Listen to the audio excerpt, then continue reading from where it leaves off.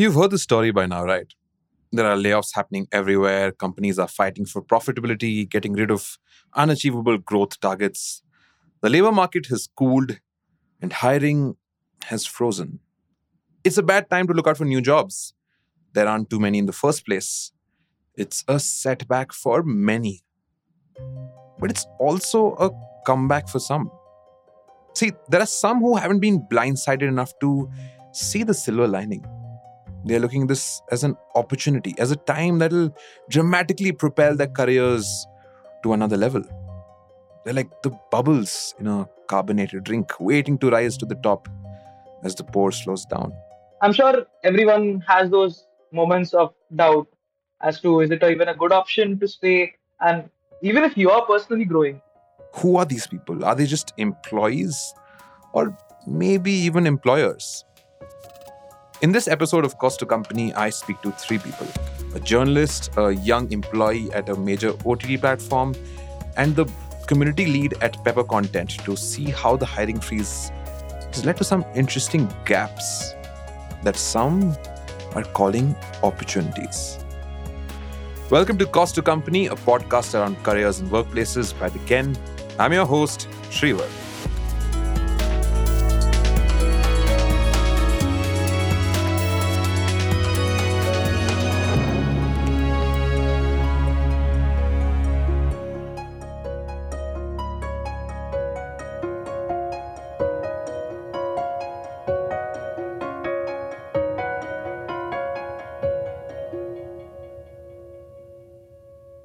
Now, we at CTC have covered layoffs in the past, but I wanted to get a sense of the after effects of the hiring freeze. So I called Vanita. I'm very excited to do this. Vanita Bhatnagar covers careers and workplaces at the Ken, the organization that loves bringing you original podcasts like these, by the way, and recently did a story on startups which are hiring during the hiring freeze. The story is linked in the show notes, and you should definitely check it out once you're done listening to this episode. I started with a data that was compiled by RazorX Payroll. That's the business banking platform of Razorpay. So they did a report that analyzed the payroll data from October 2021 to September 2022 of about 25,000 employees across 1,000 Indian startups. And as per their report, there were two very startling data. One was that hiring of new permanent employees has dipped by 61% from last year, October 2021. And the dip in the hiring is seen across seniority, with the CXO hiring noticing a massive normalization, dropping by 93% since the last year. 93%, yeah. It's companies have hold brakes on hiring for senior roles right now. Unlike layoffs, which have a whole lot of brouhaha in the media, the hiring freeze is never really spelled out loud in most places. Senior hires in particular have been hampered, while juniors were not as badly affected. This has some second-order effects that we'll discuss in a bit. So even when people are applying for jobs, that has also substantially reduced. So say, for instance, earlier there were 40,000 active people who were applying. That has come down to 11,000 for October 2022. Okay, so not just hiring, but even applying for jobs are reduced. I thought people would be applying to jobs in hordes, grabbing onto the last glimmer of hope. The hiring freeze has led to not just the employers not hiring, but employees not applying, even for jobs that were open. Why was this happening? So there are two reasons for it. What I got from my reporting. One is that right now, nobody wants to experiment in the current market. They rather want to stick with their existing jobs.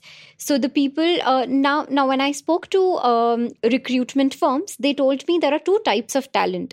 One who is always on the move, always looking for offers. Now, how they used to typically operate was, till last year or early this year, they would put their they would put their papers, and while they are on their notice period, they would shop in the market. They would see what are the different offers available, and whatever fits best their interest, they would opt for that. This has completely changed for this year. Now, what's happening currently is that they would only accept an offer first and then put their papers. This trend is completely reversed. Now when this happens, the entire hiring also slows down, because say for example a company is looking for an immediate hiring and they would want to probably close the role within 2 to 3 weeks, but that's not possible if the candidate has a 3-month notice period.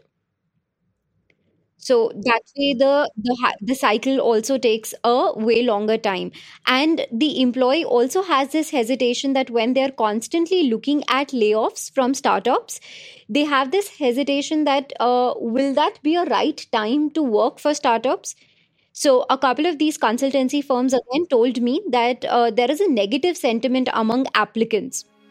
Look at your own company. There were probably colleagues you had a word with a few months ago who wanted to really move out of the place, but now they're not really as excited about it. They want to stick around, they want to suss it out. And see, recruitment firms aren't the only ones who are seeing this trend. Whether we talk about Dunzo, Dream11, or Razorpay, and Co. One thing that all these companies have seen changing is that now applicants are asking a lot of questions around the job role. Earlier the conversation were more restricted towards their compensation. Now that conversation has shifted towards the purpose of the role, how the role will change. Will that role grow over the period of time? So if company is planning to grow at a rate of X, how will my role grow within the company? So that's the shift that has happened, because employees are currently more conscious about that.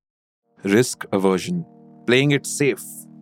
Vanita told me that another reason why this was happening was because employees didn't want to fall prey to the last in, first out phenomena, where companies first lay off people who've been hired last.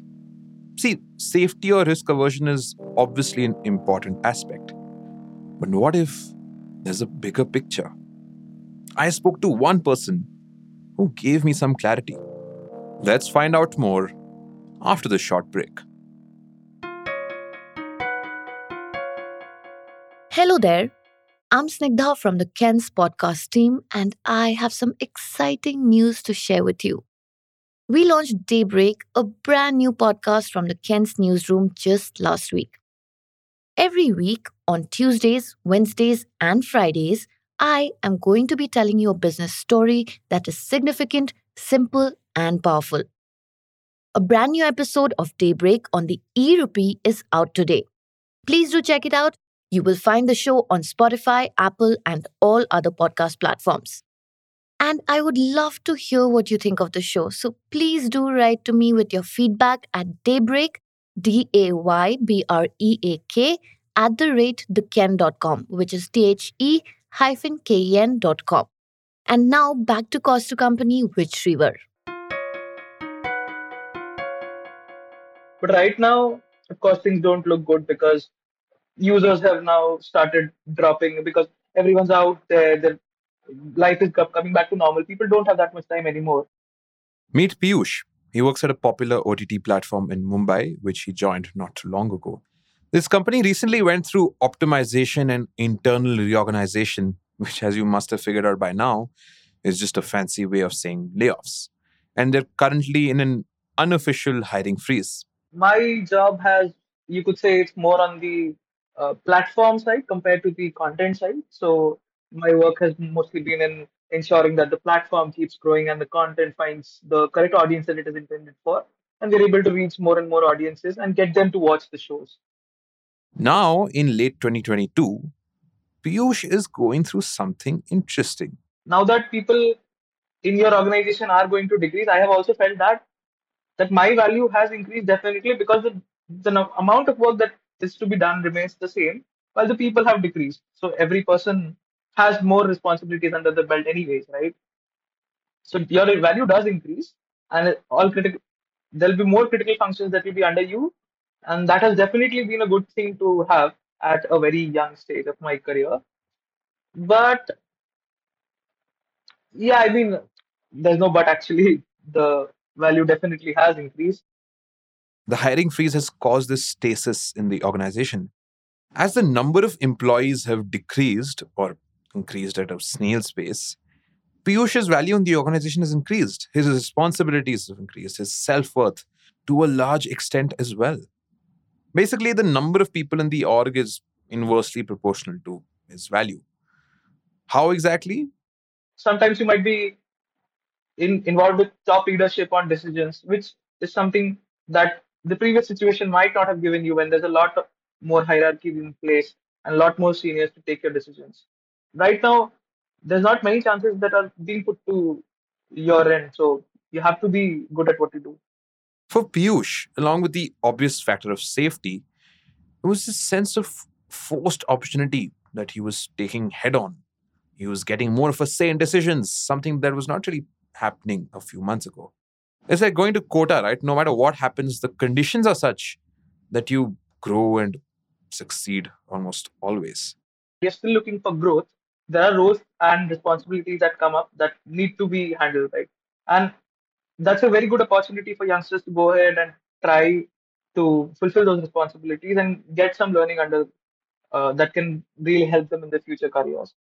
I wanted to dig deeper into what he meant by this, though. I mean, how long can this inflated sense of value and this opportunity to grow really go? I mean, it is indeed situations where you can feel like that you are on a sinking ship and there's only so much time left to survive. So I'm sure everyone has those moments of doubt as to is it even a good option to stay, and even if you are personally growing, is it a good choice to stay on in a company that is probably not doing as well as it used to do a few years back? That can obviously be a very confusing position to be in. At his current gig, Piyush is finding comfort in discomfort. The water is muddy, but he wants to bloom into this proverbial lotus flower. Although he knows that the company might bring down the axe again, it's better than frantically switching base to a whole new work culture where nothing is fixed anyway. And he's not the only person who's taking things slow.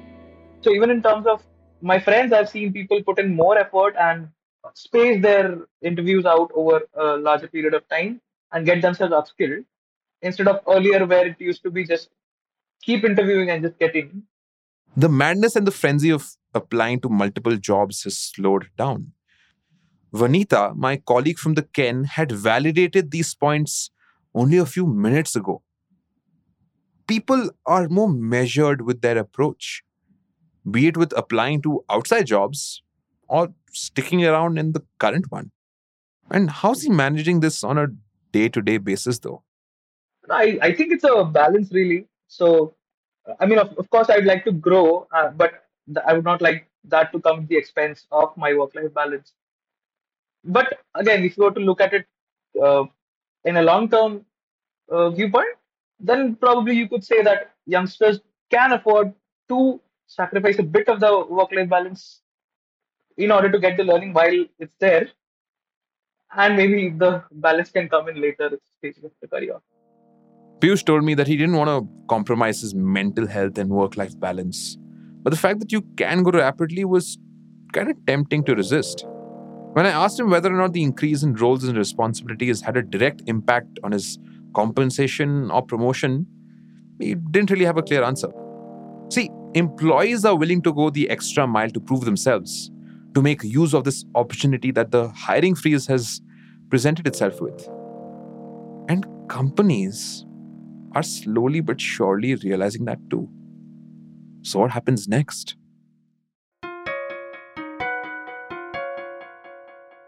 A lot of hiring these days, I think, happen through referrals more than people applying on Naukri or LinkedIn and that inbound. I think a lot of hiring these days is closed through referrals. That's Pawan Roshwani. He's the lead of community and partnerships at Pepper Content. Like Piyush, he's also based out of Mumbai, although he's a Punekar by heart. Among other things, Pepper Content is a marketplace, a platform that connects freelancers to various brands. Your Swiggy, your Cred, Axis Bank, the BFSI segment. And in fact, even recently, we started working with Adani and Government of India as well. Now, since Pepper works with a variety of brands, he told me that they were relatively safe from the recessionary trends, which is why they were still hiring for multiple roles across the board. Hiring had slowed down, but not really frozen. But see, their business development side is fine. something more interesting is happening inside their workplace.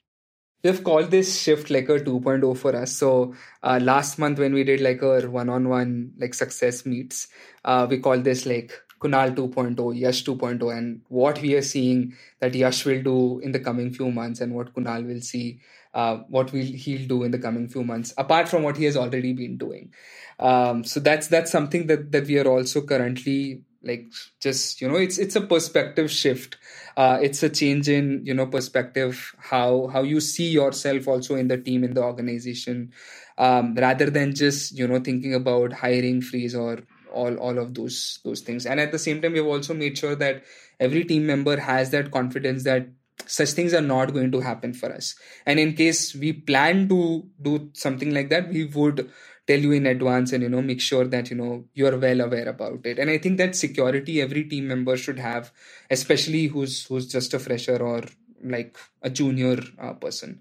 So I think that's few things that every startup, every company, every employer should also make sure that their employees feel safe and have that security wherever they are working. So this 2.0 strategy is Pawan and his team taking stock of the entire situation with a proactive approach. Although there are no signs of an imminent layoff, Pawan is conditioning his colleagues that they have to work harder, align themselves to revenue centers, and perhaps pick up a few other projects along the way too.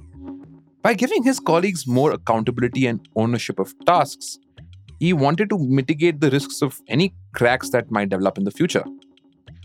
Think of it like an audit. This is great for employers because it helps them make decisions around low scoring performers and figure out where the fat is in an organization should they want to cut it in the future. That was the overall strategy. But what was the tactic they were following? So we also made like a whimsical about decision making and the framework of decision making. Producer's note: Whimsical is an online software where you can design flowcharts. If this work leads to revenue, prioritize it. If this work doesn't lead to revenue, deprioritize it.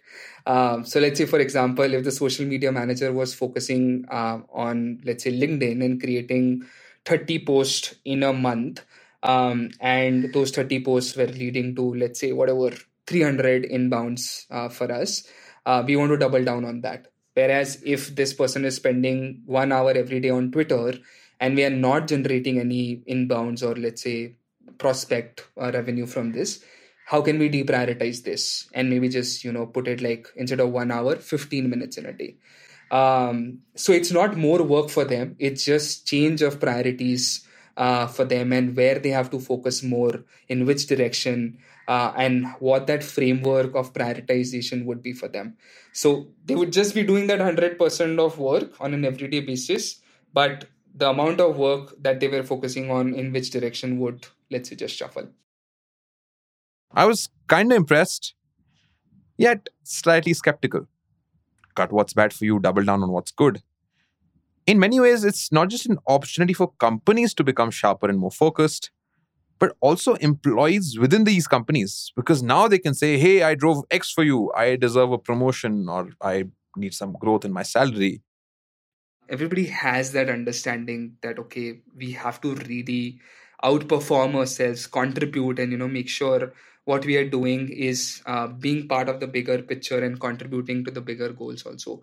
So in general, we have seen that, at least in my team, we are getting more efficient and productive and, trying out newer things for us and newer... But you don't force them to work hard, right? Like you don't... No, we are not forcing them. It's coming automatically from them, and they want to contribute more. Pawan admitted that most of this velocity was actually being fueled from the employees themselves. More than a top-down approach, this 2.0 strategy of thinking about tasks and responsibilities was pretty much bottom-up. People wanted to do better. People wanted to prove themselves in front of their managers. Leadership hiring was also at an all-time low, which Vanita found in her reportage. So people wanted to make efforts to rise to the top.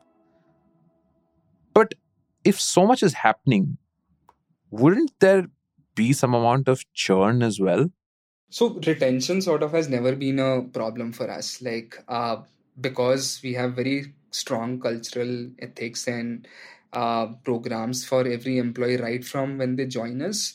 It has never been like a problem as such for us. Like every kind of leave that you might imagine, that's there. Any let's say you want to learn a course and go out for an event, you want to participate, and just for He took pride in Pepper's culture, which sounded great on paper. But then I egged him on to see what it's like for Pawan the individual, not the community lead at Pepper, but as a human being, as a corporate professional, as to what his thoughts were around working during a hiring freeze. I'm not going to look at making a long-term shift in the next few months, or just say two years. I wouldn't want to shift to a completely new industry, which I was thinking about in the past year. I wouldn't name this organization, but I was thinking about jumping into the VC world. Would have been really sad decision for me if I would have done that this year. Much like Piyush from the OTT platform whom we spoke a few minutes ago, Pawan himself was not too keen on looking at other opportunities, although he did try. Almost unknowingly, Pawan has become what many of his subordinates are in the process of becoming: accidental loyalists. Whether or not that's a good thing, that'll take some time to figure. But one thing is for sure: the hiring freeze has led to opportunities where there weren't any to begin with in the first place. At this point, I wanted to quickly do a check-in with Vanita, my colleague from the Ken, as to what her thoughts were around the hiring freeze and opportunities. I think this time is allowing both companies and employees to sort of recalibrate. Earlier, what we have seen is that companies were also giving crazy hikes. They were giving insane amounts of joining bonuses, BMWs, all sort of fancy things to get people on board. Now, that would just typically inflate the cost of hiring, and also sort of give like a and also sort of makes it difficult for the employee to understand his exact value at work.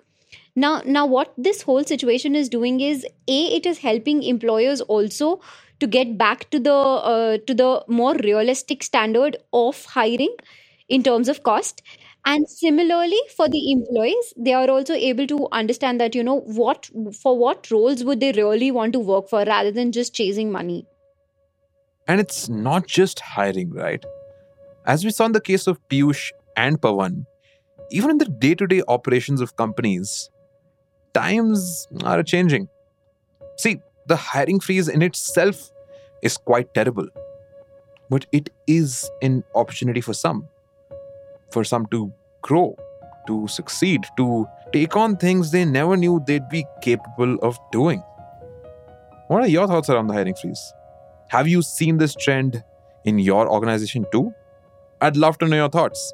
I'm on LinkedIn and Twitter, and so is the Ken. I'll wait for your messages, and as always, stay tuned for the next episode. This episode was written, hosted, and produced by Shrivar Chotaria, with audio engineering by Rajiv C.N. I'm Sneha Vakharia, and next week we're going to talk about HR. Maybe you've noticed, maybe you haven't, but a lot of processes that we took for granted within HR have changed. There's now software for quicker, easier hiring. There's software for employee retention. There's now SaaS products that can file your taxes for you, and SaaS products that can do your compliance for you. More products are entering the market. More products are being built. And the question we're left is, what does HR really look like now? What does HR of the future look like? That's next week on Cost to Company.